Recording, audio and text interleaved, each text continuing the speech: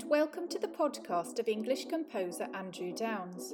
My name is Paula Downes. I am Andrew's younger daughter, and on today's show I'm very excited to be talking about my dad's opera, Far from the Madding Crowd, with libretto written by my mum, Cynthia Downes. The opera was premiered as part of the Thomas Hardy Society Festival in 2006. This was a real family and friends affair, with me being so lucky to have the opportunity to play the role of Bathsheba Everdeen and fixing the other singers, and my sister Anna Downes fixing and leading her orchestra, the Central England Ensemble. My husband David Trippett was the musical director, and Anna's husband Mike Price was in the chorus. For the premiere, we had a magical couple of weeks staying together on a caravan site near Dorchester to rehearse. I have caught up with as many people as possible who were involved and will begin by passing over to the composer Andrew Downes. He explains why he wrote the opera in the first place. I've always been drawn to the novels and poetry of Thomas Hardy, and indeed I've set many of his poems as song cycles. I saw this commission from the Hardy Society as an opportunity to set one of the great Wessex novels as an opera. My wife Cynthia prepared a wonderful libretto using only Hardy's dialogue and managing to reduce this enormous text so that the final opera lasts exactly 2 hours. I'm always inspired by the wonderful descriptions of landscapes and characters in Hardy's literature, and I always do some research into the prevailing modes and idioms of the folk music of wherever I am. In this case, the Lydian and Dorian modes dominate the folk music of Dorset. We're now going to hear from Duncan Honeybourne, a great family friend and a huge champion of my dad's music. Duncan played a huge role in getting this opera staged, and my dad wrote a piano part especially for Duncan.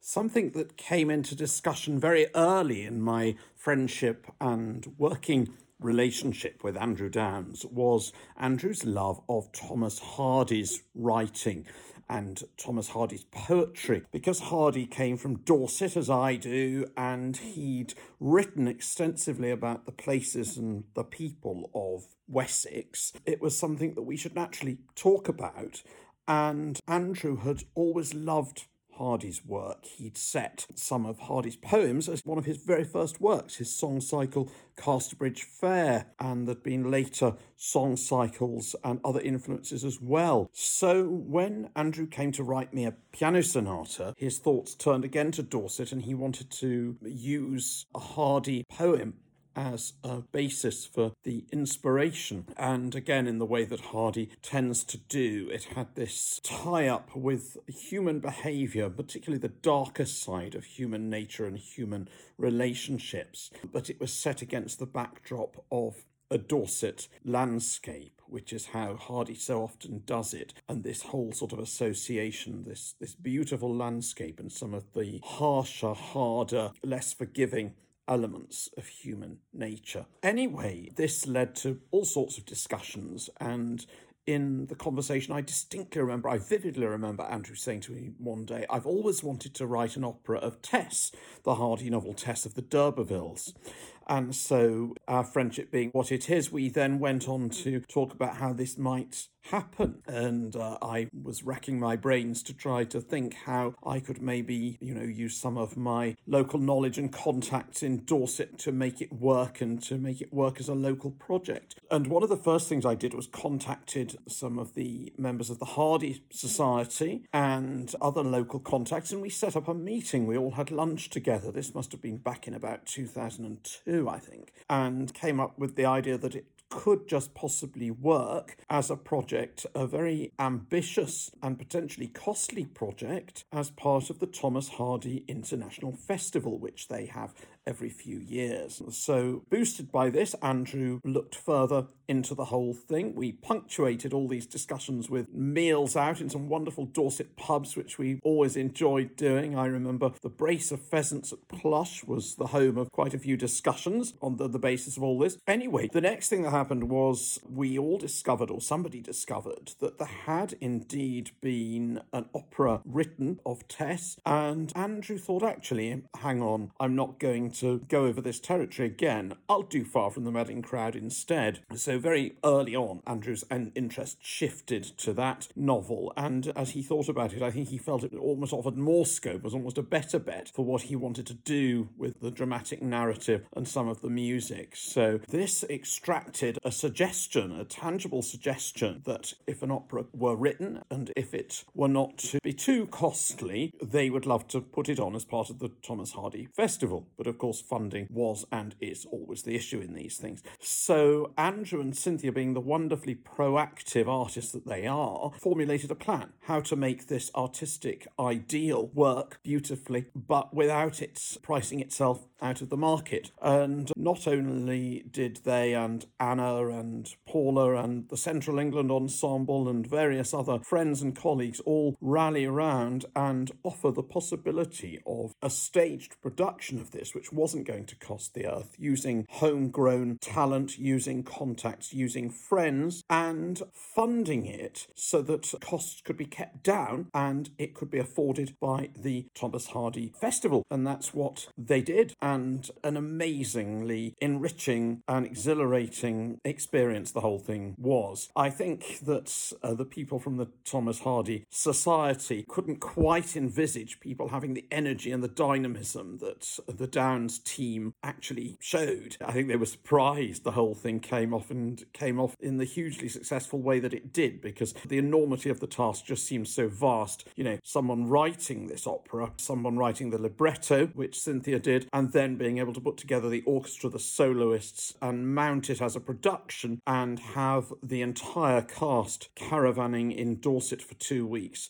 rehearsing, putting it together, and then performing it, with that not costing the society as much as they thought it would have done, was, you know, a hugely courageous and massive task, which very few people would have been able to do, and, you know, one couldn't quite imagine how it would happen. But if anyone could pull it off, the Downs team could and did, and enormously successfully. And it remains one of the great musical experiences of my life. I'm not an opera expert. I've not worked in the field of opera. It's not my field, but it was an incredible task to act as repetiteur for that production. It's the only time I've ever really done that seriously. It was very, very interesting. There was a wonderful camaraderie to the whole thing. You know, everyone in this caravan park for 2 weeks, near where I live, so I was at home, but everyone else came in. I remember going around Tesco's in Dorchester with Andrew and Cynthia, buying enough food to equip the entire caravan site, and everyone who was involved, all the singers, all the soloists, all the orchestra, and it was just a wonderfully special experience, the like of which I doubt I'll see again, because I don't think it happens very often. And the music, of course, was fabulous, very, very touching and idiomatically set, and the story of Far from the Madding Crowd, very dramatic, very poignant, and Andrew captured all that as one felt he would, because he's the kind of composer who can create that magic.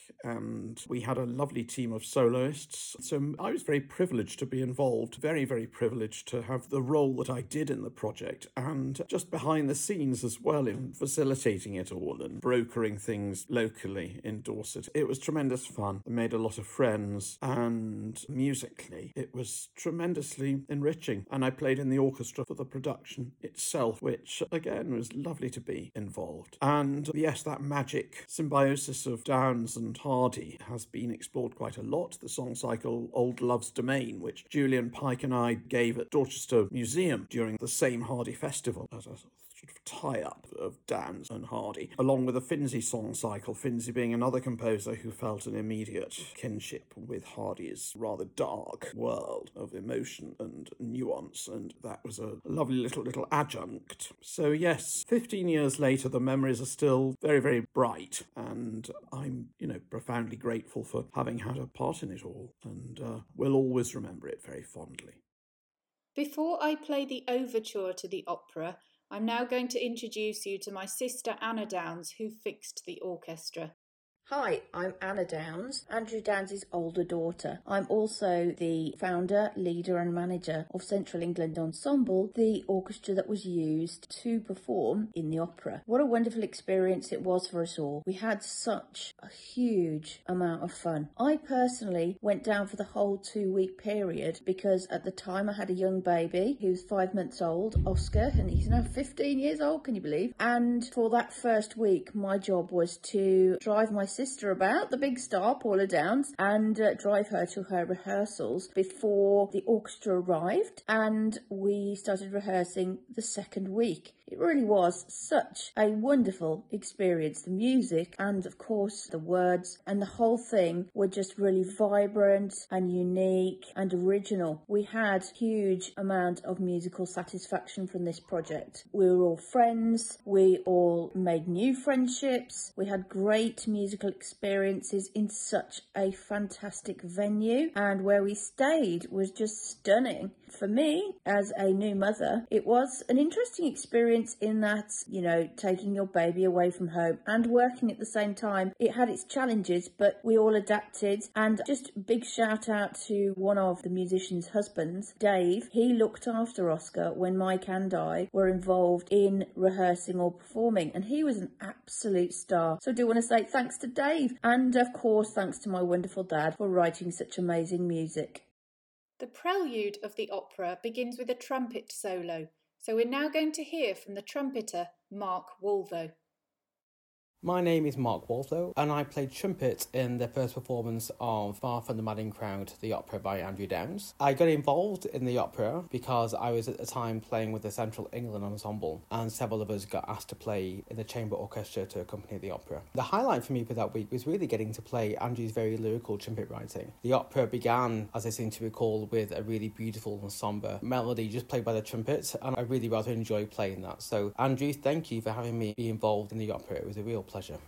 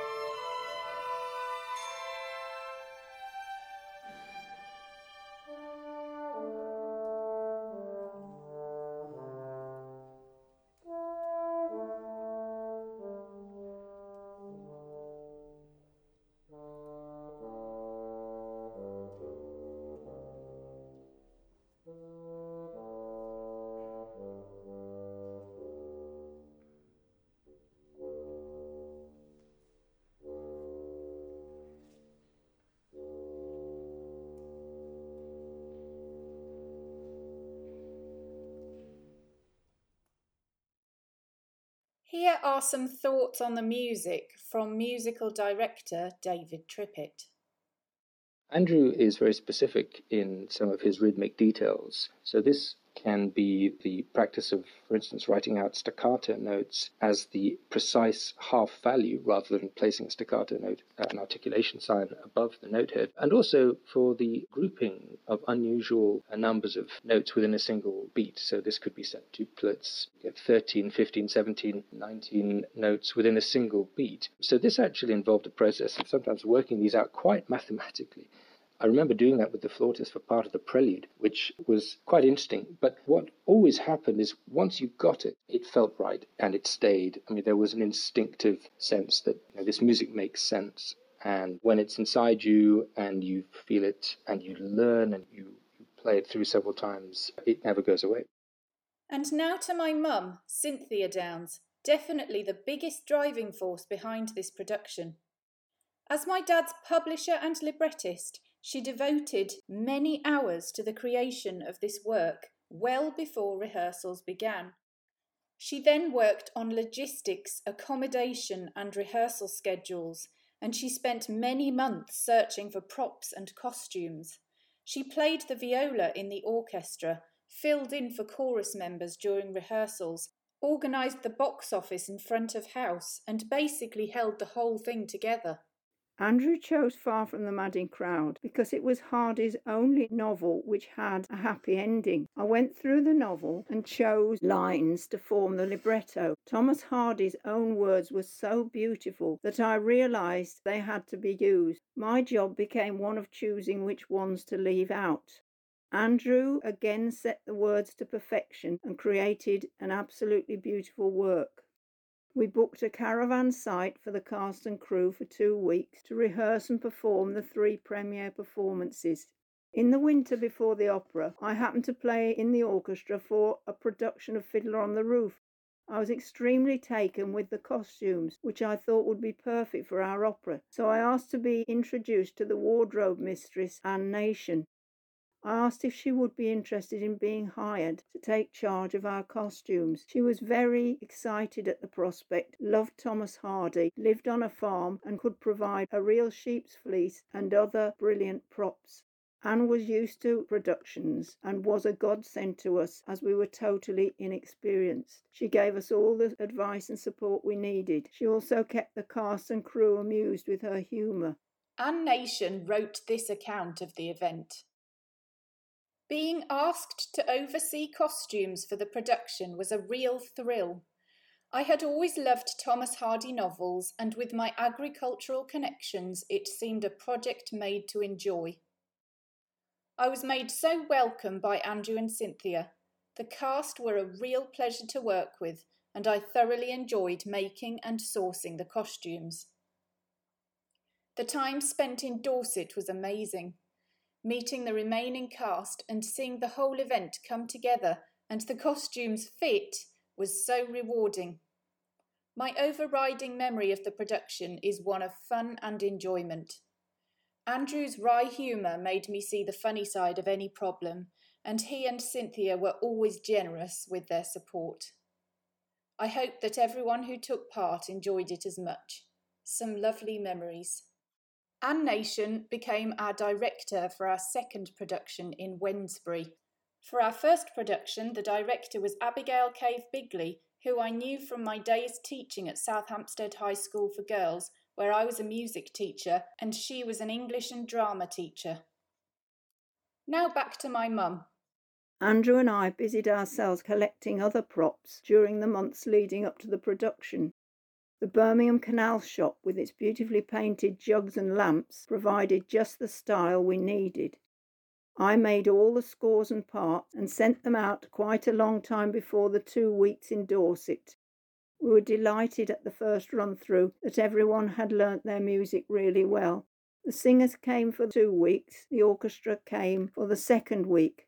I played viola in the production and had quite a few solos, being the only one on my part. My brother Tim, who had lots of experience in theatrical performances, offered to do our lighting.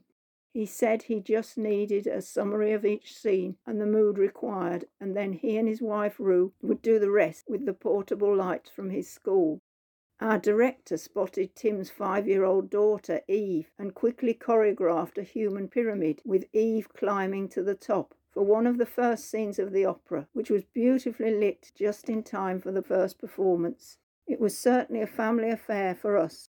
Our 4-month-old #1 grandson, Oscar, Anna and Mike's son, was also present. He slept in the wings during the performances, watched over by Mike and the cast while they were waiting to go on. Even though no stone had been left unturned in the organisation of this production, disaster struck a few days before the first rehearsal when our original Gabriel Oak dropped out. To find an excellent singer who looked the part and who could learn the role at this extremely short notice was an incredibly tall order. But the planets aligned, and we were so lucky that Duncan happened to know Jonathan Pugsley.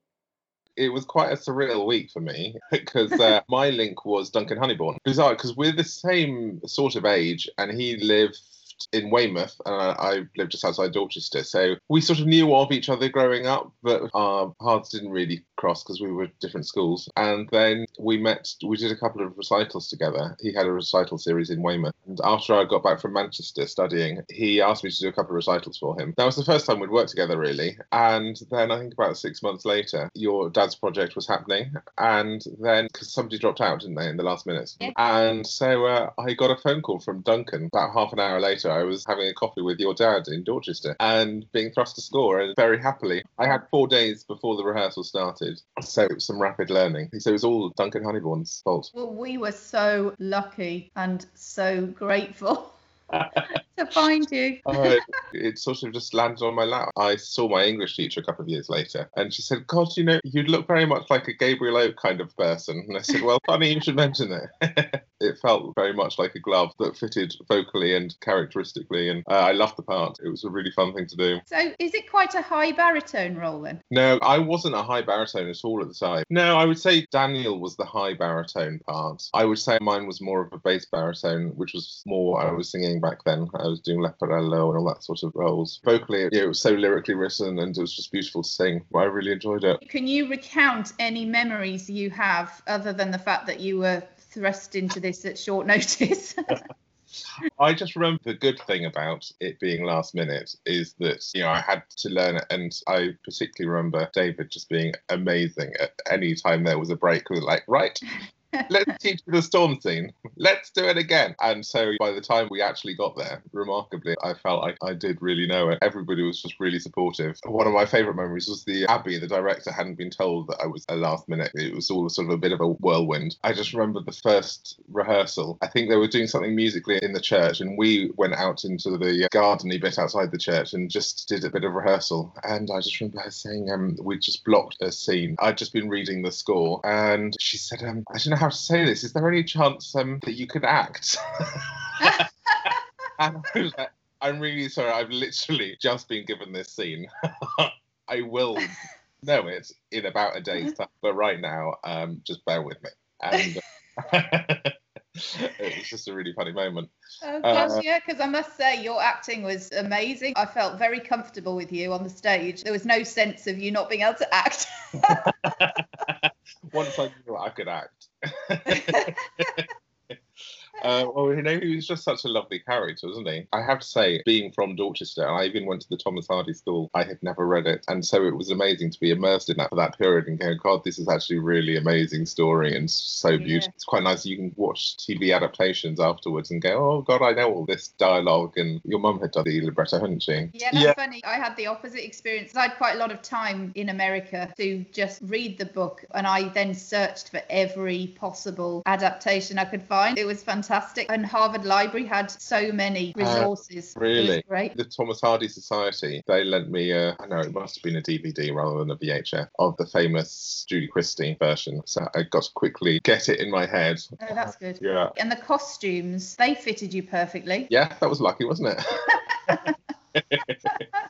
Were you nervous before the performances, seeing as it was so new to you, or had you had enough rehearsal? I felt like we were so immersed in it. I've done a couple of these things where obviously very different musically, but I had to do Così fan tutte with 3 days notice as well. So I've been relatively used to just jumping in. And I think it's one of those really weird experiences, like, I don't know, Big Brother or something, where you're just thrown into something. The rest of the world ceases to exist for that period of time. And so I got so immersed in it. But I've never been one to get terribly nervous anyway. David had so well prepared me for it. So there were these corners. I specifically remember The Storm musically. That was tricky. I felt well prepared, which I was enormously grateful for. Yeah, I mean, there was no sense of you being nervous at all. You seemed very sure of it all. It's amazing coming back to it the year later, actually, and just it really came back to me. That makes you realise how well I felt I knew. I always felt that you were incredibly solid in it. I've always responded to characters in a piece almost as much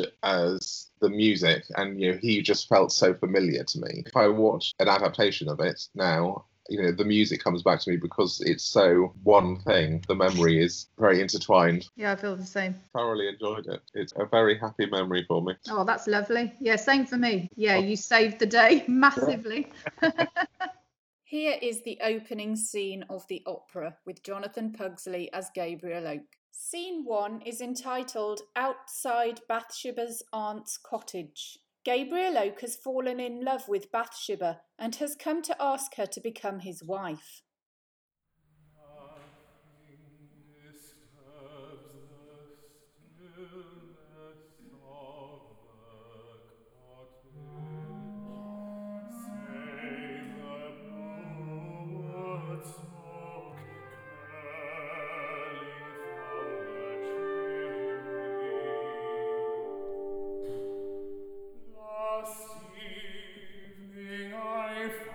Fancifully traced it down the flue to the spot of its origin.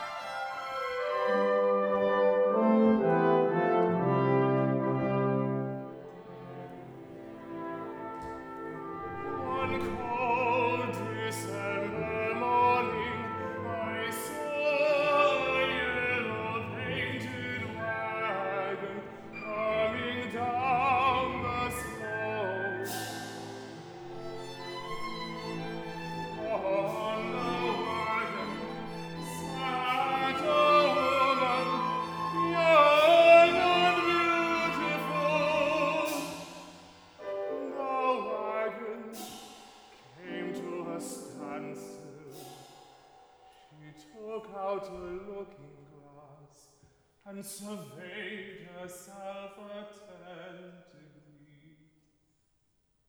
She seemed very vain.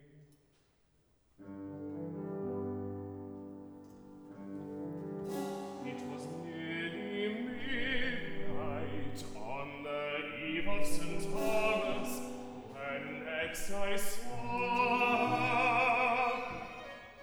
The sky was clear, the twinkling of the stars seemed like the throbbing of one body.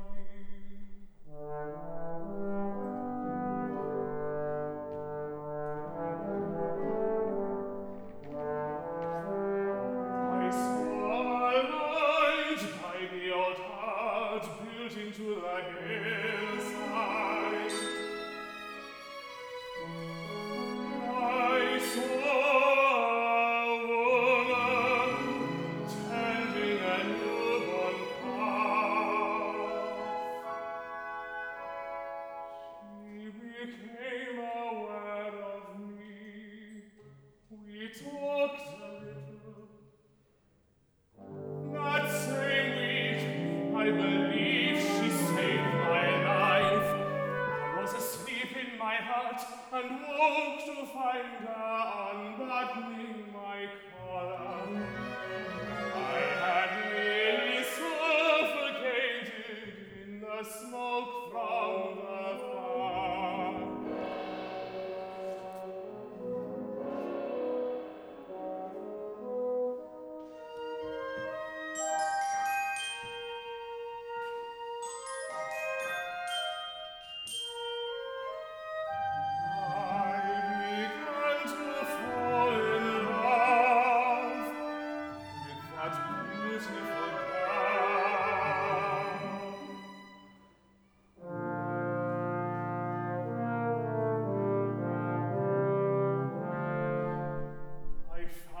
Her name was Bathsheba Everdeen. I hear that she's going away in 7 days. I dread never seeing her again. I'll make her my wife. I'll warm my soul. I shall be good for nothing. If you want to hear more from John Pugsley, he's now called John Valander, and he is actually now a tenor. The next person to enter the stage is Bathsheba's aunt. Scene 2. At the front door of the cottage. Gabriel puts his proposal to Bathsheba's aunt. Yes, shepherd, what can I do for you? Will you tell Miss Everdeen that I should be glad to speak to her? She is only a visitor here. If you will wait a minute, Bathsheba will be in. I was going to ask her if she'd like to be married. Oh, were you indeed? Yes, because if she would, I should be very glad to marry her. Do you know if she's got any other young men hanging about her at all?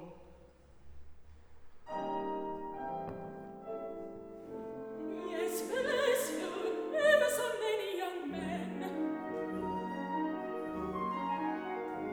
You see a shepherd folk. She's so good looking and an excellent scholar. She was going to be a governess once, but she proved a little too wild. Not that her young men ever come here, but in the nature of women, she must have a dozen. That's unfortunate. I'm only an everyday sort of man, and my only chance was in being the first comer. I'll take myself off then. Good day, love. The role of Bathsheba's aunt was played by Emma Rothman. I met Emma on an opera diploma course I did at Birkbeck College, London University, from 2004 to 5. I was very impressed with her strong voice and acting abilities in the various scenes we performed in together. Here are Emma's memories. I remember you and Ali losing your crap when somebody put a doll in the funeral casket. Oh wow, I'd forgotten all about that. I can't remember who put it in there. That is what I'm trying to remember. But things were quite tense and we were at the end of rehearsals and people were getting a little stressed and you were working really hard and somebody who was not working as hard decided to wind you guys up. And Ali had her back to the audience, I think. So she was fine and she didn't have any lines. In a performance, or was it in a rehearsal? No, it was a rehearsal, but it was in like an end rehearsal. It was a run through or a sound check. It was something sort of where everyone's a little bit tense and a little. Wow, I'd totally forgotten all about that. That was fun. I liked that. Obviously blanked that one out. John Pugsley taught me to knit. That was when I started knitting. I also remember John because he jumped in for the role and he was always singing incredibly beautifully and lyrically. And then you talk to him sort of in the wings, as it were, sort of the side of the church. And he was like, I don't remember any of the music. I am going sort of line to line. I've literally learned all of this in 2 days. And then you sort of see him working and it's just this glorious lyrical sound. Yeah, that was pretty amazing that he learnt that so fast. Yeah, and he was just so calm about it, not just personally personally, but like vocally, just it didn't show at all in what he was doing. That's kind of, slightly my hero. I remember sitting outside the trailer park with Simon and Daniel making beautiful food and sort of having morning breakfast and being incredibly civilized in sort of the deck or something. Am I right about this? I think they had quite a posh caravan in comparison with ours. That might be it. I remember going over there and sort of having salads with raspberry coulis over the top or something. Yeah, and they were being quite sort of glamorous and having quite a nice life. Did you enjoy playing the role of the aunt? I did. It's great fun. I remember that I was quite sassy and that your mum liked a spin that I put. She wrote the libretto. I hit the shepherd of Shepherd Oak really hard one time with like disdain. And she came up to me afterwards and she was like, I didn't even read it like that. It's so interesting when you guys put it on YouTube recently. I hadn't even heard it. I don't even know if I'd heard it. Hadn't you? No, I don't think I'd ever listened to it. I did it before I did any official training. So I did Birkbeck with Mary. And then I listened to the recording and I was struck by how much I loved the music. Still, like at the time, I'm going to show my naivety, but I didn't really even register the music that much. I was just given something to learn and I turned up and I learned it and I did it. And then I sort of came back to listening to it and sort of hearing what a very successful chamber opera it is and kind of how it's sort of pastoral. It's got that British pastoral sound in it without being twee, the kind of percussive element and the rhythmic elements and the use of the small orchestra. How did you find it vocally? It suited, probably still would, suit my voice perfectly. Yeah. That's something I noticed from the DVD. On a very sort of small diva track in my brain, I'm looking at that casting that you gave me. How old was I? I was like 23, 24. Yeah. Pre-college, pre-everything that came after in terms of changing Fach and sort of discovering that I extend up to a D sharp at the top and all this kind of stuff. But it's not where my voice should be. I mean, it stays there, it's fine, it's great. But actually looking at that, one of the things looking at the DVD was I was singing well at that point. And I was kind of singing what I should be singing, how I should be singing it. You know, it is that sort of low lyrical, low mezzo, high contralto, simple lines, tons of drama, tons of text, supporting role, holding the stage for someone else to do their work with attention and grace turned, you know, all that kind of stuff that you go through college and you have to try all these different things in order to see what you can do and to test your limits and to see what, in my case, what the top D is useful for. And coming like from where I am now and what I'm employed for professionally now, it's literally that stuff. And vocally, just really lyrical, really nice. I thought you were perfect. It sounded beautiful. And as I say, the acting was amazing. So thank you so much. Oh, thank you for that. You gave me Simon and you gave me Kate. And it was amazing fun. We will hear Emma sing again in just a moment after I have introduced you to Simon Walton, who played the role of Sergeant Troy. I knew Simon as a teaching colleague. I was working as a music teacher at South Hampstead High School for Girls, and Simon was a music teacher at University College School, and we did various joint concerts together. I first heard Simon sing in a Messiah we were both asked to sing the solos in with a local choral society. I was very impressed with Simon's singing and thought he would make a perfect Sergeant Troy. It was a lovely time, I have to say. I mean, it was nice, of course, to be in Dorchester. The fact that we all lived all together with the orchestra, with your dad, of course, and your mum, who wrote the libretto, it felt very organic. All the people were lovely. I'm still very much in touch with Emma Rothman, for what it's worth, who's living in Germany and singing there. And I just remember having a really, really terrific time staying in those sort of cabins, exploring the music. See, we got sent the scores in advance and worked on them. And then David repetitored it through with us, as I remember, for a period. I can't remember how long. And that was good. And we were kind of a smallish group singing together and getting to know each other. I didn't know Daniel or John. I knew you a bit, but I suppose I didn't know anybody else at all. So I don't know how many other people really did know each other, but people got on very well. And we just seemed to kind of want to get this project on stage. I remember working in the church and the logistics of the chorus, obviously, with the financial implications of putting on an opera, which are incredibly expensive for normal opera companies. It was amazing that, your family could call, your sister led the orchestra course, and the chorus came from friends and people who I think lived near your parents. Again, they were really entering into the spirit of it, which was all very nice. So that's, I suppose, how it all came together. And then we did sort of bits of staging in the church. It was exciting when the orchestra came. I just remember it as a kind of really lovely period. Obviously, it's a fabulous story, and it's always nice to create a role. It was on my CV, as you know, Simon Walton created the role in Andrew Downes' opera, Far from the Madding Crowd, and to work with the people who wrote the libretto and the music to see exactly what they wanted to make of it. Did you enjoy playing that role? I did. I suppose for me, it's a great part. It's one of those really standard opera things where the tenor sort of gets the girl and is the heroic lead. And I suppose, speaking personally, I was probably the oldest member of the cast. I think vocally it all worked extremely well, but I was a little bit fatter than I am now. Didn't go so well in the red costume. And of course, Daniel playing Boldwood was, I suppose, early 20s at that point, and sort of tall and good looking. And there was, I suppose, the dashing sergeant hero figure, typical of opera. It always happened, the short, fat, hairy tenor always gets the girl. You weren't short and fat, honestly.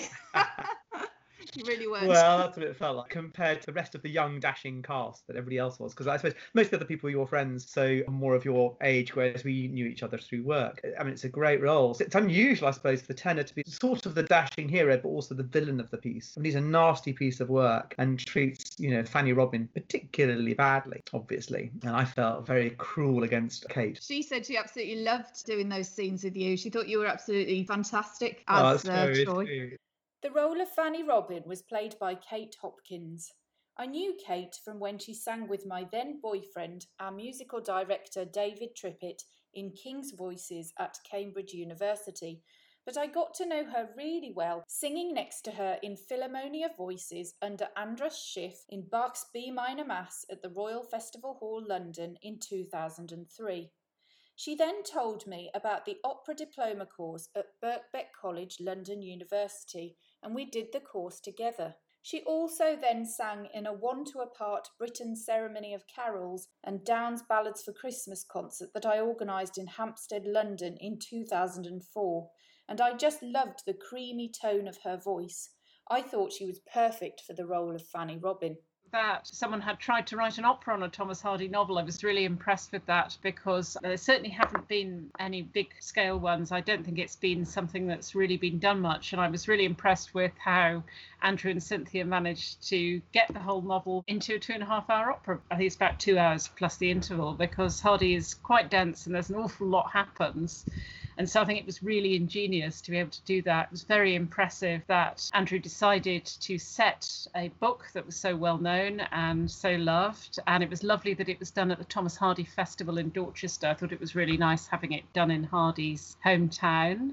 What do I remember about the show? It was enormous fun, a group of really, really talented people. One thing I remember musically very well is John singing that lovely prelude at the start and just being very, very soulful and beautiful, and then the very contrasting scene between Gabriel and Bathsheba, which was Paula together, and it being very playful. I remember all the dances, which I think some of them actually used traditional English folk melodies. They were really memorable and catchy. Really nice group of people working together, and a lot of talent among the performers. Particularly impressive, a lot of people obviously weren't full-time singers. John was, but a lot of the others, Simon and Dan, were teachers. Emma was still teaching, who did Bathsheba's Aunt, was still teaching at the time. And then there was that nice sense also, as you must have got with the operas of Benjamin Britten, of having a group of music-loving amateurs who were working alongside semi-pros. And I thought that was really, really nice. There was a nice sense of community about it. And it was a very happy time putting it together. I think we were lucky having glorious weather the first time through in Dorset in particular. And I thought just the whole way that people worked together was very, very good. There was a good team spirit. spirit. People got very involved in their characters. Good sense of humour. I remember a lot of laughter in rehearsals that was really, really nice. And yes, people got very involved in the whole show, I think. So it was very moving being involved, and very talented group. I remember Simon as Troy, particularly, that wonderful, almost Wagnerian tenor voice. And it was very, very affecting. Yeah, it was just a really, really interesting, and the way Andrew had written for the different voices, and good fun and very worthwhile being in. I felt it was a real privilege in my particular scenes working with an artist who was as good as Simon, and hope we did something reasonably moving together. But it was terrific, and he was really lovely singer to work with and a very generous colleague, and it was really exciting and good fun. And it was nice that we got a chance to meet and have that whole reunion with exactly the same cast up in Wednesbury the next year. And again, there was a real feel of community, and the fact it was Andrew's home area then must have been very special for him. So it was a really impressive achievement and very good fun for a lot of people, and I think it made a lot of nice friendships were made during it too, which is a good thing about music. Did you find it upsetting to play the role of Fanny Robin? Not really, because I mean it's an upsetting story, but a lot of upsetting things happen in opera and in life, and I enjoyed the fact there was a lot of drama to it. Mm-hmm. I enjoyed playing someone who was probably quite different to me, and I thought the scene with Troy was nice, that because sometimes people do cut the Fanny Robin part back, and actually on abridged versions of the story when it's read on audio tape and things, when I had it on audio tape as a child, they cut back a lot of the Troy and Fanny Robin scenes. I thought it was interesting Andrew decided to keep most of them in, and it was an interesting counterbalance to Bathsheba because the characters were so different. So I didn't find it upsetting as much as interesting, and yes, it's a very moving story. I found your scenes very moving, particularly recently when I watched the DVD again, because I don't know if I actually watched it all the way through originally, whereas I did recently, and I wasn't involved in your scenes, I didn't necessarily see them. Of course, because we never sang together, did we? Apart from when I was one of the villagers in some, I did some of the group scenes. Yeah, exactly. I had to change into being Labentool, I had to be a trouser role for a couple of the scenes and just join the chorus, and that was fun too. Yeah, it must have been fun to be in the chorus. Those scenes were quite fun. Yes. Apart from there was that bit at Boldwood's party where we all had to just mime talking for ages until Troy turned up, and I think a couple of people Stuart got a few lines and a couple of the other men, but the women just had to mime for ages. That was quite a challenge thinking about what to say. I do remember that. Oh, really? And then when Troy came, it was just such a relief. Thinking, right, you can really respond now. That was very dramatic, that bit. Dan played that tremendously well when he shot Troy. I remember with his head in his hands, just utter despair. Yeah. Oh, it was brilliant. Very exciting to be part of an operatic premiere, and it was lovely, and I think it gave some of us a chance to do things we might not have been able to do otherwise, and that was really, really very good. And Andrew was always a very, very warm, generous colleague. I will say that's another thing that was very important, that he was always really nice to all of us when we did say he thought was good, and there was a sense that he really was very appreciative all the time, and that was lovely, because you don't always get that with composers. He was very, very good. Oh, that's really nice. I will now play Act 2, Scene 4, All Saints' Church. Fanny has gone to the wrong church by mistake.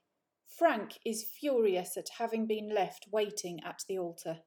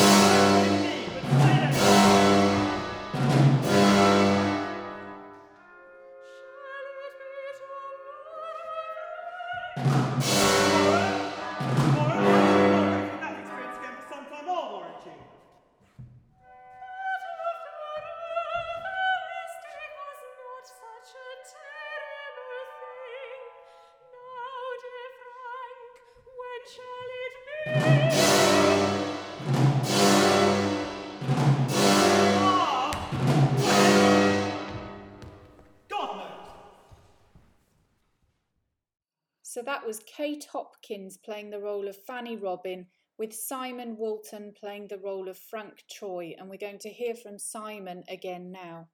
I thought that the music fitted your voice perfectly. Did it feel good? Yeah, I have to say, I mean, it seems like either you cast everyone really brilliantly or Andrew just had particular sort of voice types in mind. But I thought everyone's voice part really suited what they were doing. I mean, Kate had quite unforgiving high music, but that suited the kind of neurotic Fanny character. And, you know, Jonathan had sort of rolling, sort of mellifluous lines that suited the kind of calm nature of his character. So everything sort of worked very, very well. I mean, I have to say, I think the most beautiful moment of the whole piece, actually, I like the thing that Jonathan does. It's at the beginning of Act 3. The gallant Sergeant Troy went aching for pleasure. That bit is just a lovely piece of music. But the trio, the female trio, when the coffin is opened, I think is a beautiful piece of music. It was actually quite nice to kind of be in the wings and come on and kind of sing some high notes at the kind of climax of that, because that was a very moving scene, I think. It's very rewarding to sing, I think. I thought you did that scene absolutely beautifully, actually. Well, makes me cry every time I see that one. It is a very moving scene.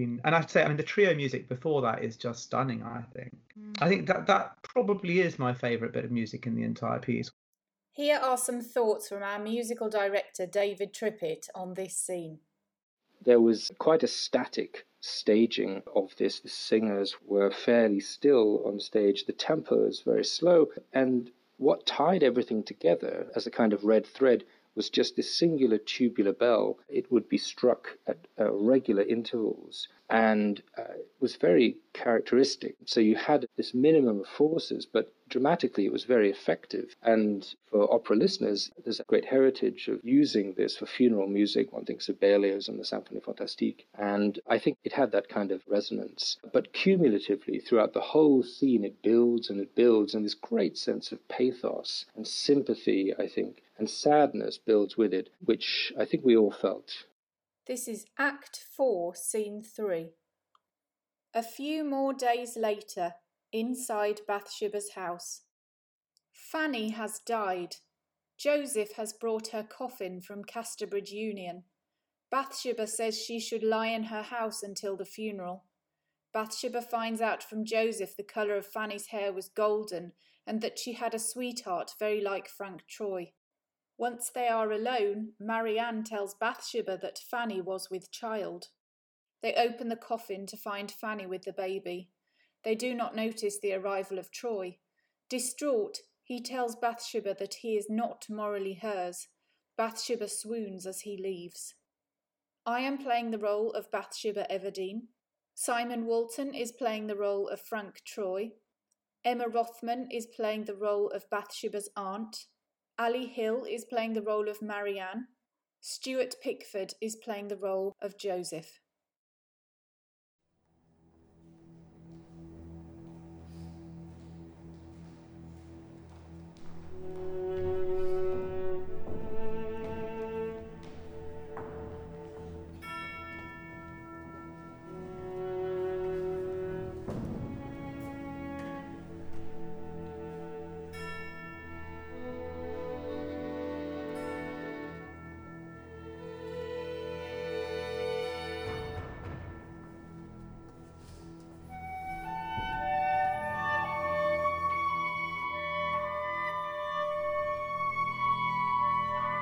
Joseph would like a word, of course. What is it, Joseph? You'll never see Fanny Robin no more, because she died in Casterbridge Union. She lies outside in a house. Mr. Baldwood sent me to carry the coffin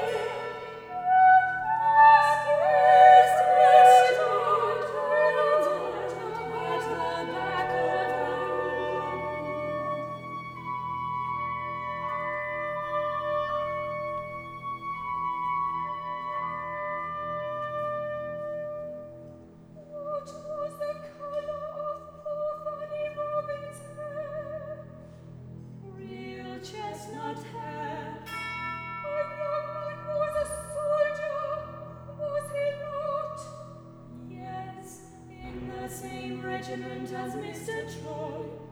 He said there was a strong likeness between himself and the others.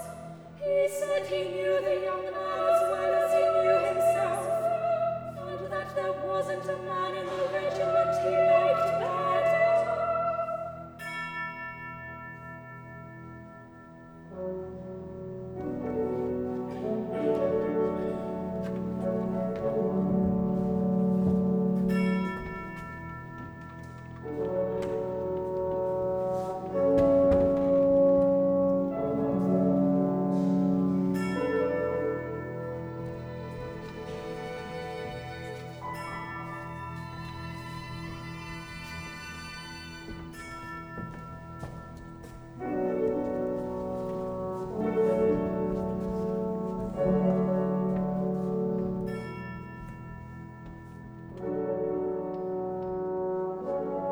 I'll give the men some refreshment in the kitchen.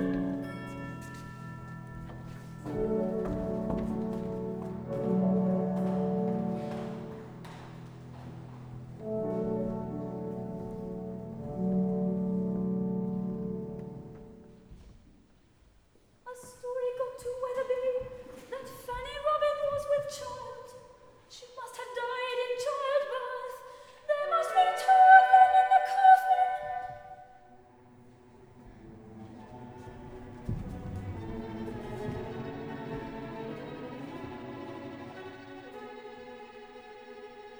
If only we could look in upon her, we would know all.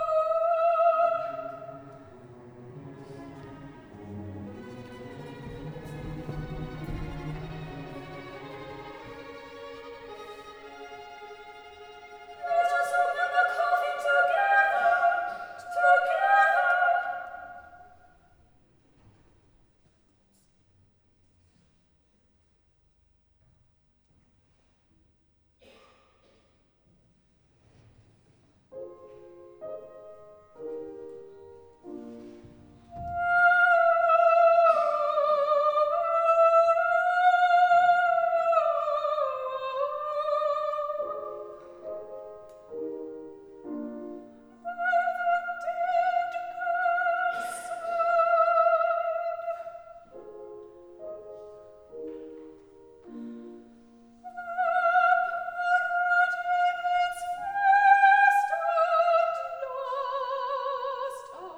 Fit for earth.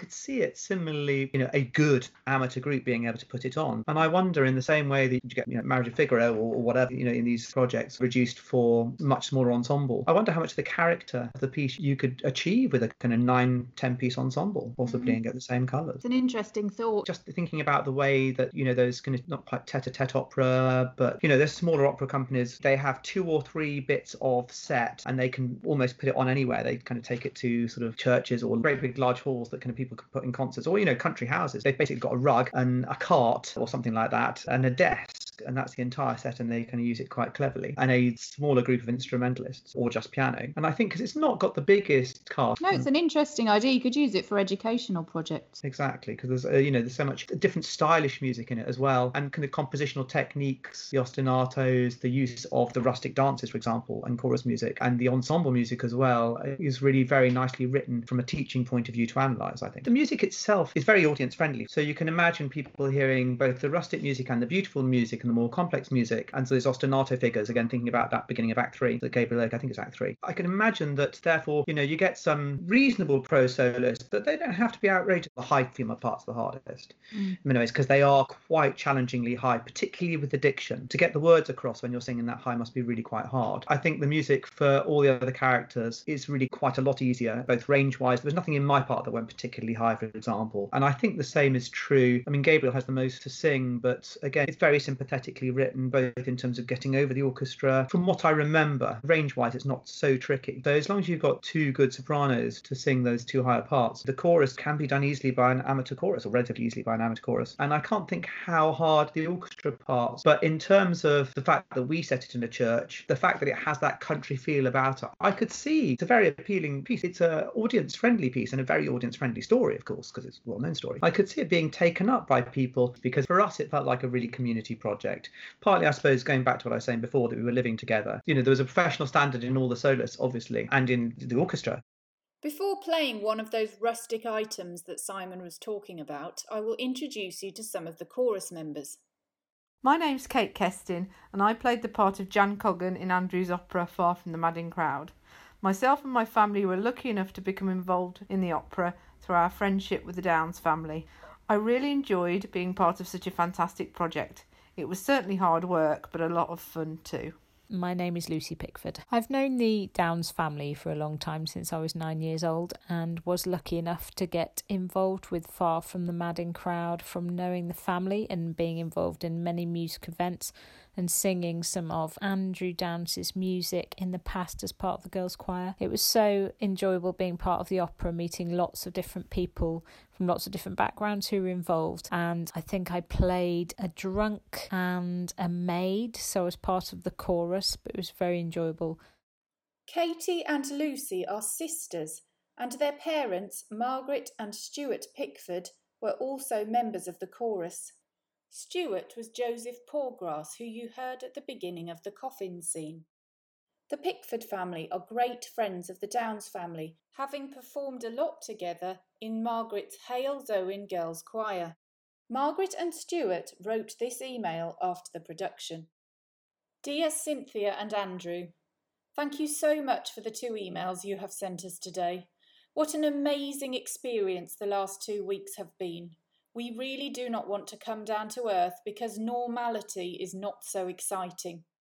We have to accept, though, that we do need a rest, especially as one of us is an OAP. Imagine the headline in the Hales Owen News, OAP makes operatic debut, certainly more interesting than the usual contents. Seriously, though, we felt so privileged to have been part of this wonderfully inspired project, and we cannot begin to thank you both enough for asking us to take part. Many, many congratulations to you both. Much love, Margaret and Stuart. Hello, my name is Matthew Price, and I played Mark Clark in the chorus of Andrew Downs' operatic setting of Far from the Madding Crowd. I first met Andrew's daughter Paula at university, and over those years I got to know Andrew, Cynthia and Anna from the very musical Downs family. It was there I first encountered some of Andrew's music also. Before Far from the Madding Crowd, I'd done a lot of choral singing and had some experience acting, but this was my first ever role within an opera. It was fortunate probably that I'd been involved in quite a bit of country dancing during my school years, meaning I was able to pick up the routines for those scenes quite quickly. I have very fond memories of the production, of Andrew's music naturally, of getting to know very many lovely people, of course, and even of adapting items in my wardrobe into clothing fit for Hardy's rustic vision. The music for those dances represents some of the most memorable moments of Andrew's score for me. It really captured the atmosphere of those rural scenes and the joy of the characters while their cares were banished from their minds. I also recall being backstage in some scenes, listening to the principals singing over Andrew's lush orchestral accompaniment and being moved by wistful melodic lines and very beautiful harmonies. It was a special time in my life which I'll always remember. Hello, my name's Ben Sawyer. I was a member of the chorus in Far From the Madding Crowd in both the performances in 2006 and 2007. I played the character of Caney Ball, and I seem to remember that this involved singing various parts. I was at one point part of an upper voice trio. I sing countertenor normally, and at other points I was a pallbearer or I was a shepherd's assistant to Gabriel Oak, and I worked with a little team of other singers who we just had a great time. It was a wonderful event, a wonderful production. We spent 2 weeks in the summer of 2006 just kind of learning the piece together, working through it as a team, and then the following year it was great to bring it back to life for another performance in Birmingham closer to home. It was a really well-timed thing for me because it kind of came on my journey from being a semi-professional oboist to moving on to becoming a professional singer and now choral director. It was something that came as I'd been a member of the Central England Ensemble for a number of years during my time in Birmingham. I had been playing the orchestra and my girlfriend at the time she was an oboist too, and we were both invited as a kind of duo really, as a singer and oboe player, to be in that original production. Obviously times move on and things like that change, but it was a really wonderful thing to be a part of, and I still remember just the camaraderie and the friendship that we all shared over a wonderful 2 weeks in Dorset and then for the latter performance in Birmingham. The thing that sticks with me is how evocative the music was or is, and Andrew's writing is just so wonderful. It really kind of paints the picture of the scene, not just of the story itself but of the surroundings of everything that was going on in the story. So it's just a fantastic piece and I was really privileged to be a part of it. Hi, my name's Mike Price and I played the part of a yokel in the chorus for Far From the Madding Crowd, and my memories really were of how hot it was. The first week of rehearsals I wasn't there, so I came down for the second week, and at the time we had a 5-month-old baby, Oscar, who's now 15. So we came down and it was such fun, it really was. All the cast and crew were all staying on the same caravan site, so it was a bit like being on a really nice holiday, what with the weather as well. And the scenery is beautiful around Dorchester. I remember we went to the beach and we just had a really nice time. My parents came down to watch as well, which was nice. The whole thing from start to finish was just a really nice thing to be involved in, even though, you know, my part wasn't that important. You were made to feel important. It was brilliant. A really, really good experience, and obviously a fantastic piece of work by Andrew Downes, and to be there for its premiere was an honour. All in all, unforgettable really. Still think about it now very fondly. Here is Act 4, Scene 1, Harvest Supper.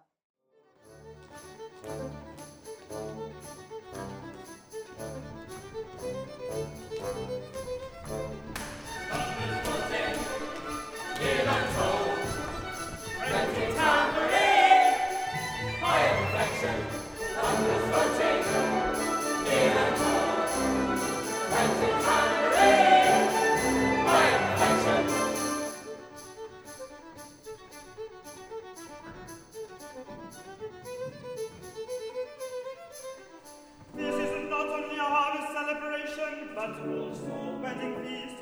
I have ordered to be brought here some bottles of brandy and some kettles of hot water. A triple strong goblet will be handed to each guest. They don't, Frank.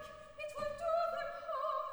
They have plenty of everything. Yes, we have plenty of everything. Will you send the women for corn? Then we come to her. So that was the chorus, as well as Simon Walton playing the role of Frank Troy, and me, Paula Downes, playing the role of Bathsheba Everdeen. And now let's move on to the orchestral players.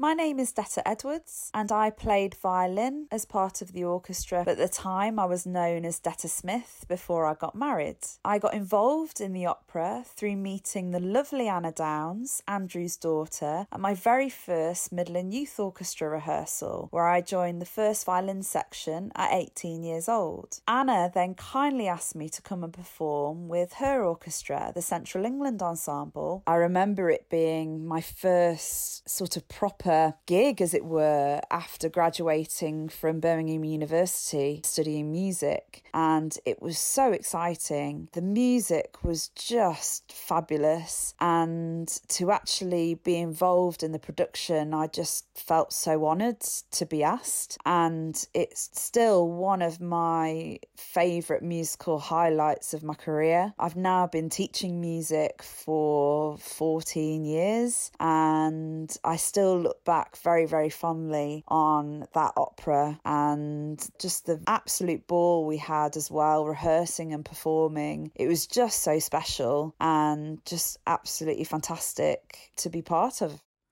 My name is J.M. My role in the opera Far From the Madding Crowd was in the tutti cello section, and I became involved as being a part of Central England Ensemble. And I think the best memories that I have of the opera is the behind-the-scenes madness during rehearsals when we were actually down in Dorset and just walking around places like the caravan site and the campsite and just hearing people randomly singing lines and libretto from the opera itself, which was really, really funny. And I think I loved that it was just a great community and everyone got on so well and we just had such a good time and it was just an amazing experience. Hi, my name is Alison Wakely. I was the horn player in the first production. At the time I was Alison Bache, as that's my maiden name, and I got involved as I played with Midland Youth Orchestra and then CBSO Youth Orchestra from about the time I was 16, and then I went to the conservatoire as well, so I stayed busy and active in the area of Birmingham, got to know the Downs family, got to know lots of the horn players and the orchestral players in Birmingham, so that's how I got involved. It's always fun preparing for a new work. It's slightly different to the standard repertoire because you can't just go away and listen to it.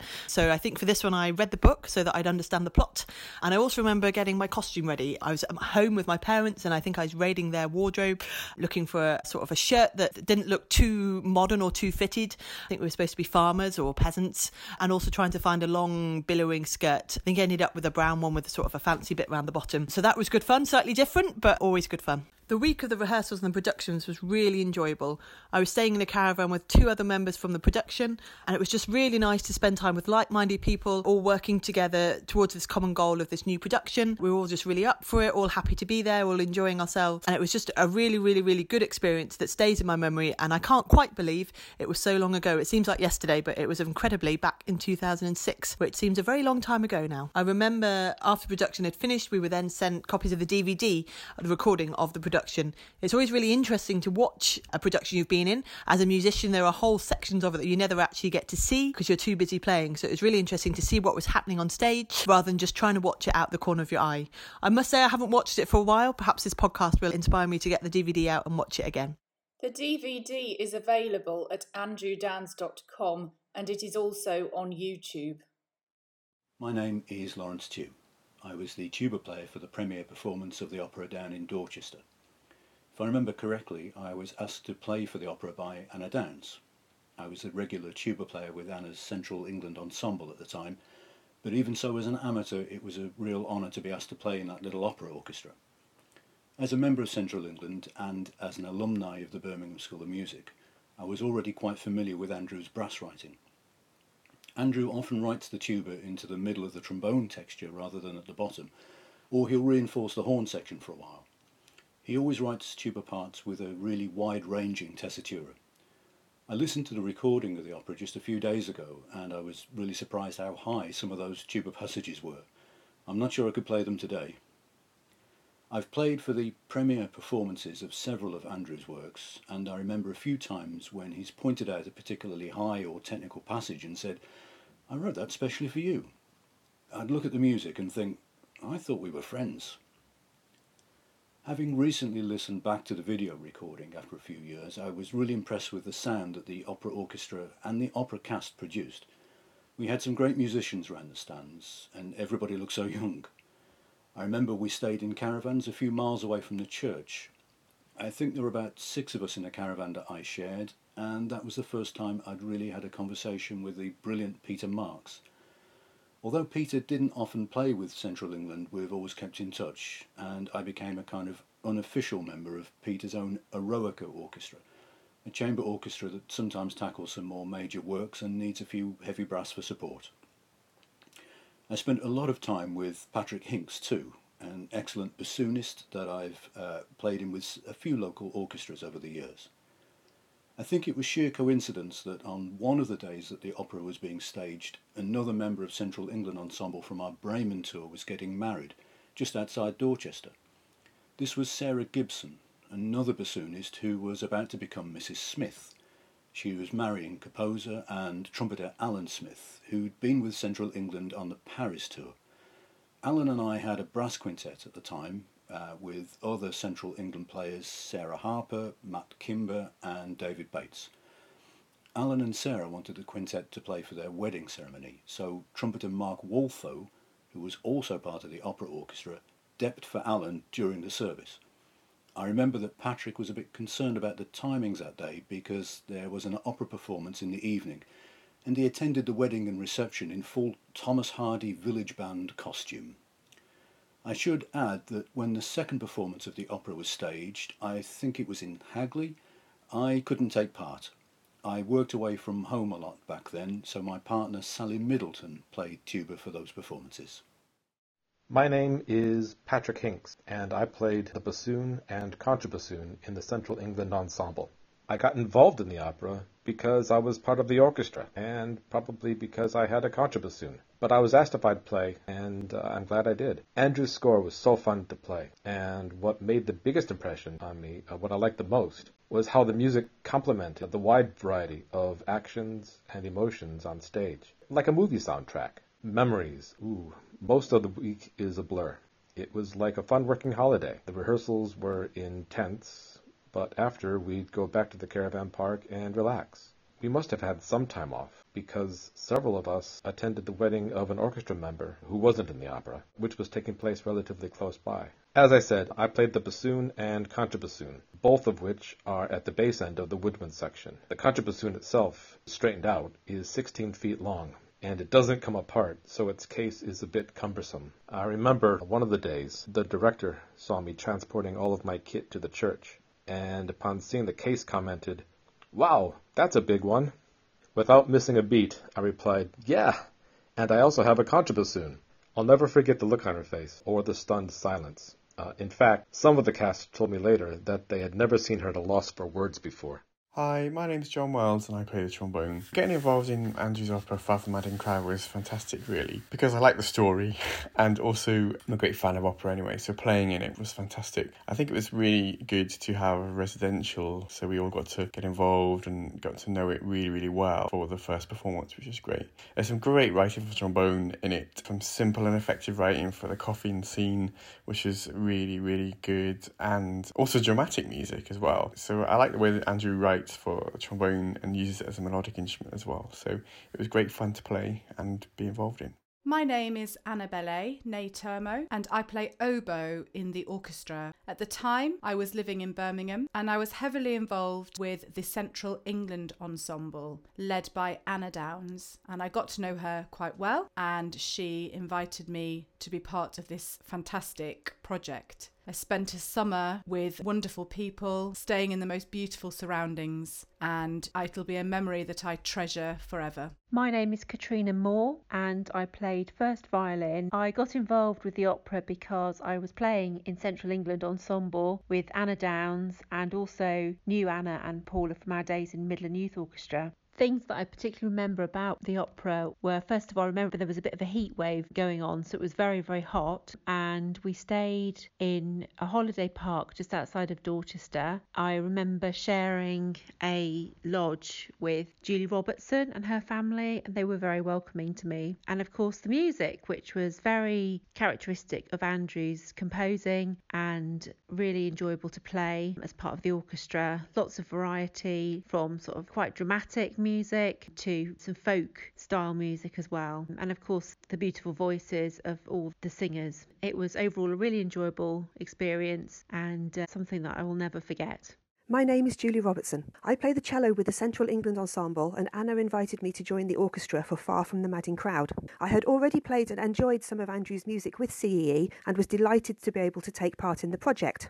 My parents, Judith and Bill, were also involved. Dad as a stage extra cum scene shifter, and Mum helping with the refreshments and front of house. The opera contains many of the harmonies and rhythmic characteristics of Andrew's music. They're not always easy to play at first sight, particularly some unusual and frequently changing time signatures, but the music flows very intuitively once you understand the patterns. The weather was very hot that week. My usual experience of playing in churches is to wrap up warm, even in summer, but on this occasion it was lovely to step inside and into the cool. As well as rehearsing, we had some time to explore the town and local area, and I remember taking advantage of the countryside's lack of light pollution to learn a few new constellations. It was a very enjoyable and memorable week.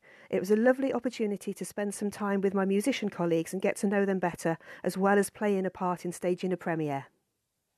My favourite piece from the opera is On the Banks of Allan Water, which Bathsheba sings to the farm workers at the harvest supper. Paula's clear voice was just beautiful, soaring over the sparse accompaniment. Oh, thanks so much, Julie. That's one of my favourite moments as well. And here it is, The Banks of Allan Water.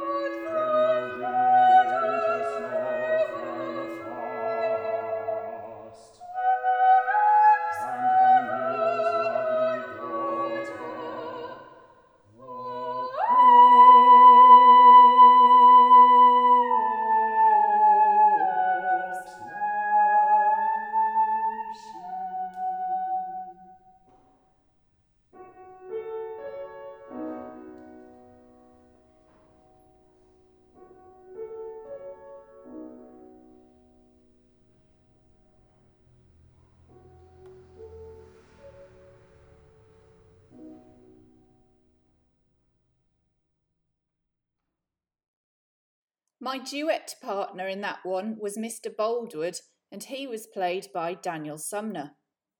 I met Dan through my husband David when we were all undergraduates at Cambridge.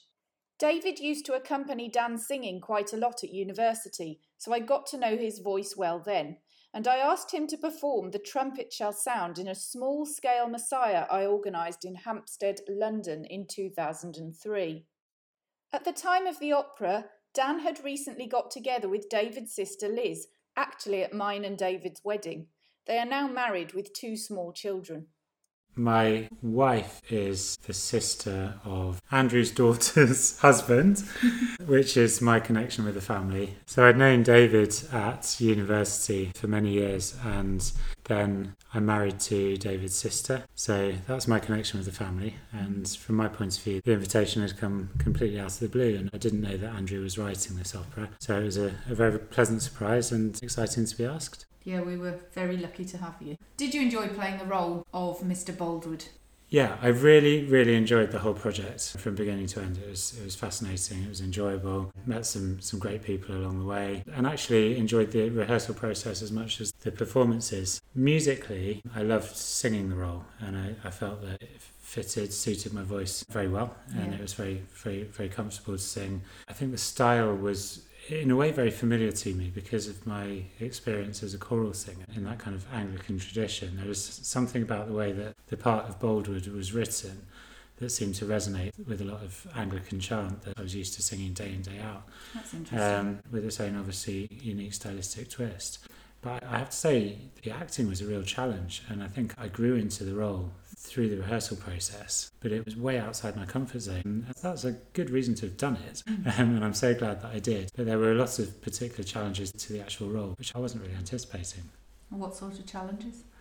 My experience had been in choirs and singing solo in oratorio and concerts, and I'd done a fair number of opera arias and short scenes in concert, but I'd never played a full role. And I think for me, stepping up on stage in quite a central role in the opera was a new challenge. I think Boldwood's a really complex character. He's very awkward. He's very awkward socially, and he's very nervous. He's nervous around people, and I think he's awkward in his own skin. Really, he doesn't know quite who he is and who he wants to be, but he knows he's frustrated, and I tried to get inside that character and feel what that would be like. But one of the particular challenges of that was the age, because quite a lot of Boldwood's frustration comes from him feeling like he is getting on in years. And, you know, ironically, I'm now 41 years old, which is exactly what Boldwood says at the beginning, but he complains that he's been a confirmed bachelor all his adult life. And I'm sort of sitting here thinking that's quite funny. But at the time, I was nowhere near 41 years old, and I didn't understand that frustration and what would have led him to make the kind of decisions that he made and to have those kind of intense interactions with Bathsheba and then react in the way that he did when things went wrong later on in the story. So yeah, I think that was difficult because I couldn't really relate to the character, and I tried to get myself into the role, but I think because of my relative lack of training and experience, that was all new territory. I have to say, I watched the DVD again recently and I thought you were brilliant. I thought you portrayed it just perfectly. You looked awkward in your skin, and you know, you clearly had really put a lot of effort into getting to that point. Thank you. I tried, and I think I did grow into the role as the rehearsals went on. I probably felt better each performance, but I'd like to think that whenever any of us step out on stage, we get better in many ways. And so I do feel like if I was to have the opportunity to play that role again, I'd probably do it quite differently and probably feel more confident in it. I do think 41 is younger now, isn't it, than it was when that book was written? Yeah, it definitely is. I don't know what he was talking about. He was so 41 years old. Well, you know what I mean. You know, it's like 60 or 50 would be now. Yeah, that's true. And he definitely feels like his ship has sailed. He's in a really quite a dark place in the story. And I think another challenge was, again, just because of my own, I suppose, lack of knowledge and lack of experience, knowing quite what to do with it. But quite a lot of my acting was during instrumental scenes where I wasn't able to rely on what I was comfortable with, which was the singing. And so just acting. Yeah, and that's, of course, that's a feature of a lot of operas. But I felt much more confident and comfortable in what I was doing in scenes where I was directly interacting with another character. For example, the scene where I'm approaching the house and looking through the window was really difficult, and because also we didn't have an awful lot of props to rely on, did we? And these things, I mean, they're just crutches, but I felt like I was trying to work out what to do with myself, with my body, with my hands. So that was really interesting to explore different options and what that actually meant. And it was quite exposing as a singer to not be able to sing at that point and to still be very, very visible on stage. And each of the actions that we were doing were significant. And you had the same thing where you were sitting at the table during long periods of instrumental work, and a lot of it was face acting, wasn't it? And expressions and glances, and that was really interesting to get into. It is, and it's hard work as well. I find it quite freeing acting like that in an opera. I did enjoy that and that learning process very much so. It certainly made me want to do a lot more of it. Oh really? Oh, that's really good. So it's great living with the cast during that rehearsal. It was intense, but I'd never met most of the cast before, and so making those friends was fabulous. I would recommend that to anyone to live with, hang out with, have meals with, and a drink in the evening with your cast members who you're then working so intensely with during the week. I think, compared to the way that a lot of people do prepare for a standard production, I think actually it did bring quite a lot to the experience. Yeah, it was a really special time. Yeah. I thought. Yeah, it's my first time staying in a static caravan. And my only time so far, but I would do that again. I remember that moment that we all came off copy, because we did a couple of rehearsals where, we were able to sort of keep picking up the books and, just giving ourselves that little bit of reassurance. And then there was that moment where we just thought, I've got to put these down and leave them alone. So that was nerve-wracking, but actually linking back to something you said earlier, liberating. Yeah. Once you get over that initial fear, it felt like quite a short amount of time. I don't know if I sort of came in late to the project, but it didn't feel like we had an awful lot of time to learn the piece. We had a MIDI score, didn't we? Yes, a MIDI right. recording. Yeah. I couldn't get on with that because that for me was so different from the way that the orchestra was sounding, was going to sound. So it was nice to have it as an option. I found I had to record my own voice singing it because it was the words that I needed to keep hearing. Yeah. And those weren't there, where there's just kind of And it was lovely to get in there with the full orchestra and hear the score for the first time as it was intended. Quite a lot of the cues and the counting was a particular challenge of that piece because there was a lot of repetition, deliberately so, built into some of the instrumental section. And I think where you had sort of 13 bars here to count and then 15 bars there to count and 17 bars there to count was all very well during rehearsal, and then you got into the role in the performance. There was the audience, and I found myself once or twice getting a little bit carried away and thinking, I'm enjoying this too much. I'm just listening to orchestra and I'm taking this in, and now I need to sing. I think now, or maybe in a bit. But we had good direction and conducting. So yeah, I think that's a feature of my dad's music. He often almost does a repeat, but it's not quite a repeat. Yeah. So often if I've been typesetting something, I'll think, oh great, I can copy and paste this bit, and then I realise I can't. And I remember, the rehearsals, we worked really hard, but we also had some fun. And I really enjoyed the whole project and enjoyed coming back to do it that second time. Yeah, I was very grateful for the opportunity and learnt a lot through the whole process, and, made some friends for life and got a taste of what it's like to do a full role on stage and kind of come out of my cathedral choir comfort zone. So yeah, it was all very, very positive and happy memories. We'll now listen to Act 2, Scene 3. Mr. Boldwood has become smitten with Bathsheba and asks for her hand in marriage. He is so insistent that she can only ask for time to think about it.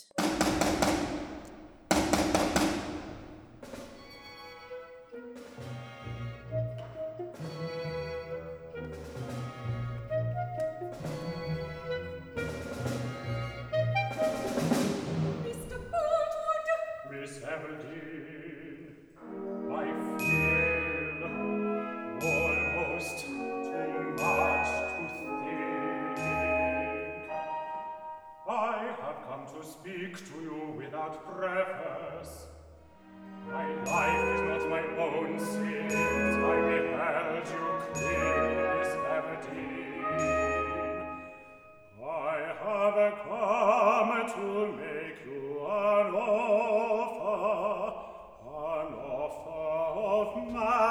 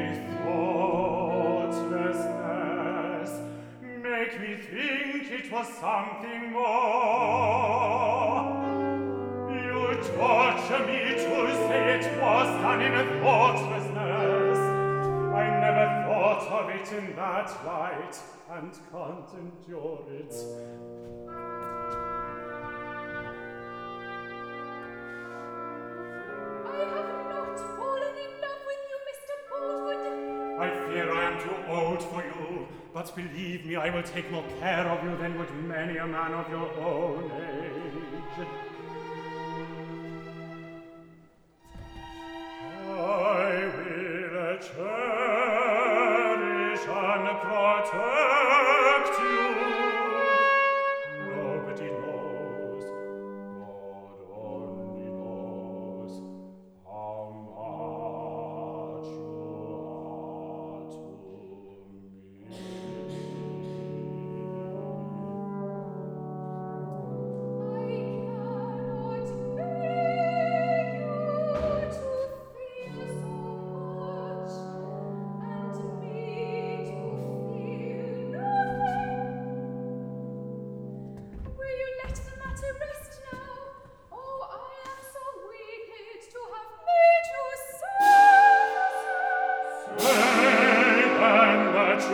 Absolutely refuse.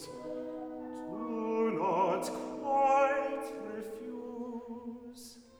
I can do nothing. I cannot answer. I may speak to you again. Yes. I may think of you.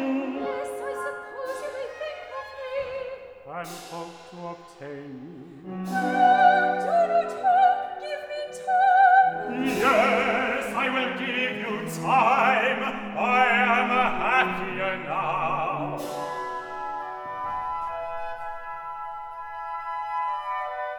I will wait.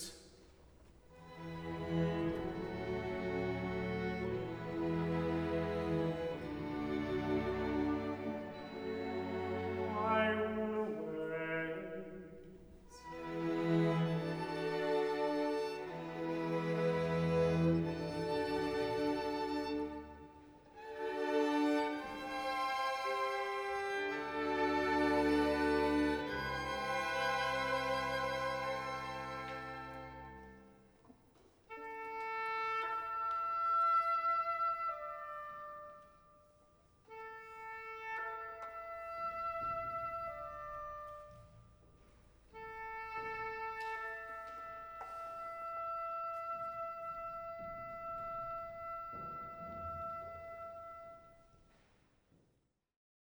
Now that we are nearing the end of this episode, here are some more thoughts from our musical director, David Trippett.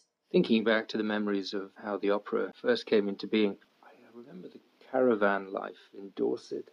It was very, very beautiful weather, and to outside eyes it would have felt like a holiday. But there was a definite sense of mission. We were all there together, but, it was a unique gathering of young musicians, and I think there was a great sense of excitement because we were all involved in this process of discovery. This was an opera, Far from the Madding Crowd, that had never been performed, and actually it was also the first setting of the book by Thomas Hardy, so it was an opportunity, and there was a buzz in the air. The performers were very aware of, I think, the responsibility they had. But outside of the rehearsals, it was kind of like a holiday. People would study the score, you'd hear practice going on inside the caravans, there'd be singers letting down their hair after rehearsals, working things out.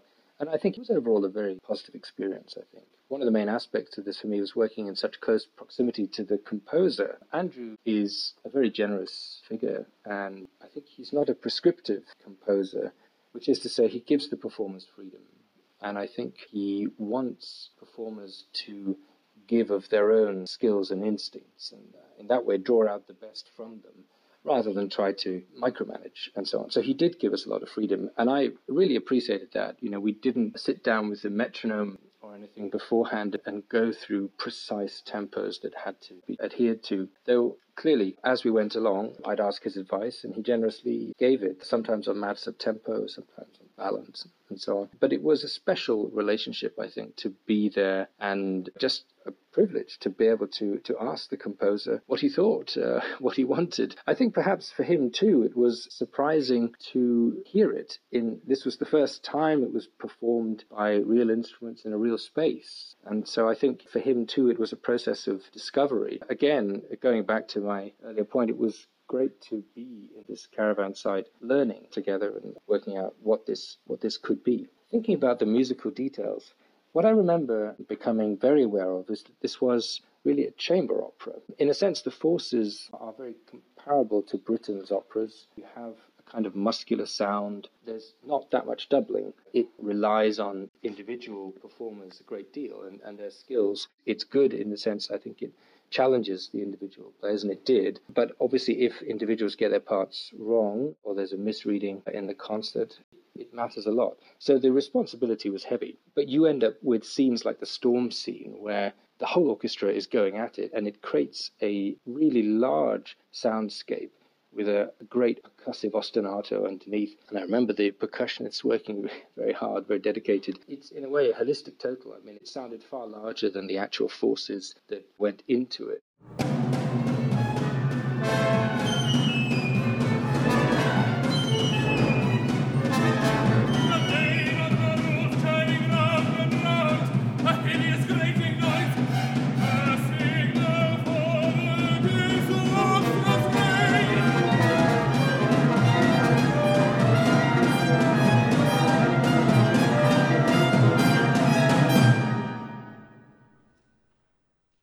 But at other scenes, there was a real austere kind of minimum use of forces.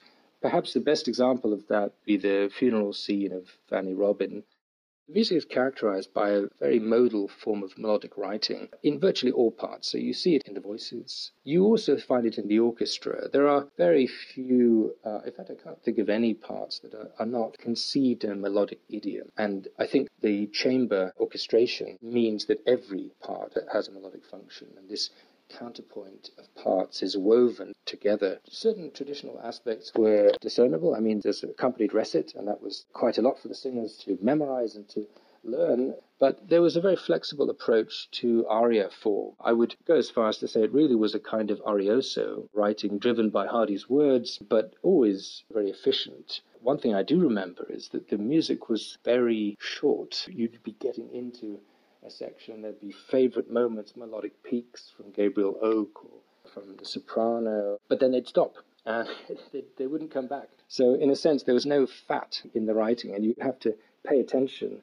as you go through, otherwise you miss it. Thinking about what was life like as being musical director, above all, I think I had a sense of responsibility. I mean, this was a very famous English novel being set by a famous English composer, a student of Howells, no less. So there was a sense of English genealogy being put on show here. If we didn't get it right, then this English music suffers. So there was a real sense of mission and responsibility about making sure that this all would be the best that it possibly can be. But the flip side of that is that it was tremendously exciting with a sense of discovery. I think the singers enjoyed themselves in particular, really creating the roles and discovering how the parts would fit in their voices. I remember there was quite a blend of younger and older voices, and the contrast was very, very complementary, I think.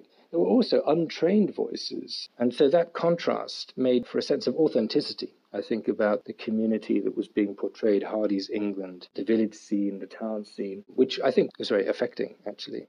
David and I got married the summer before the premiere of the opera. My dad adapted the music of the very end of the opera for us to process out of the chapel at the end of our wedding. So to end this podcast episode, here is the end of the opera. There is a wedding procession of all the cast down the aisle from the back. As they each arrive at the front, they take their bows. Gabriel and Bathsheba in simple wedding outfits are the last in the procession.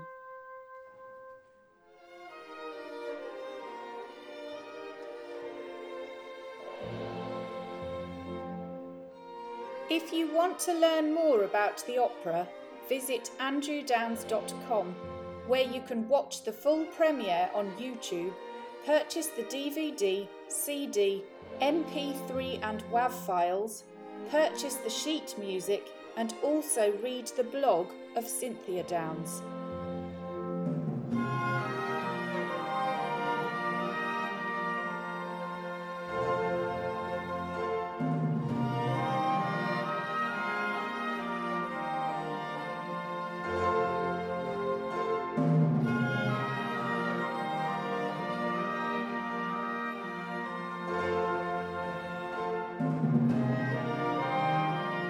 Chorus and soloists sing, "Here's long life and happiness to neighbour Oak and his comely bride."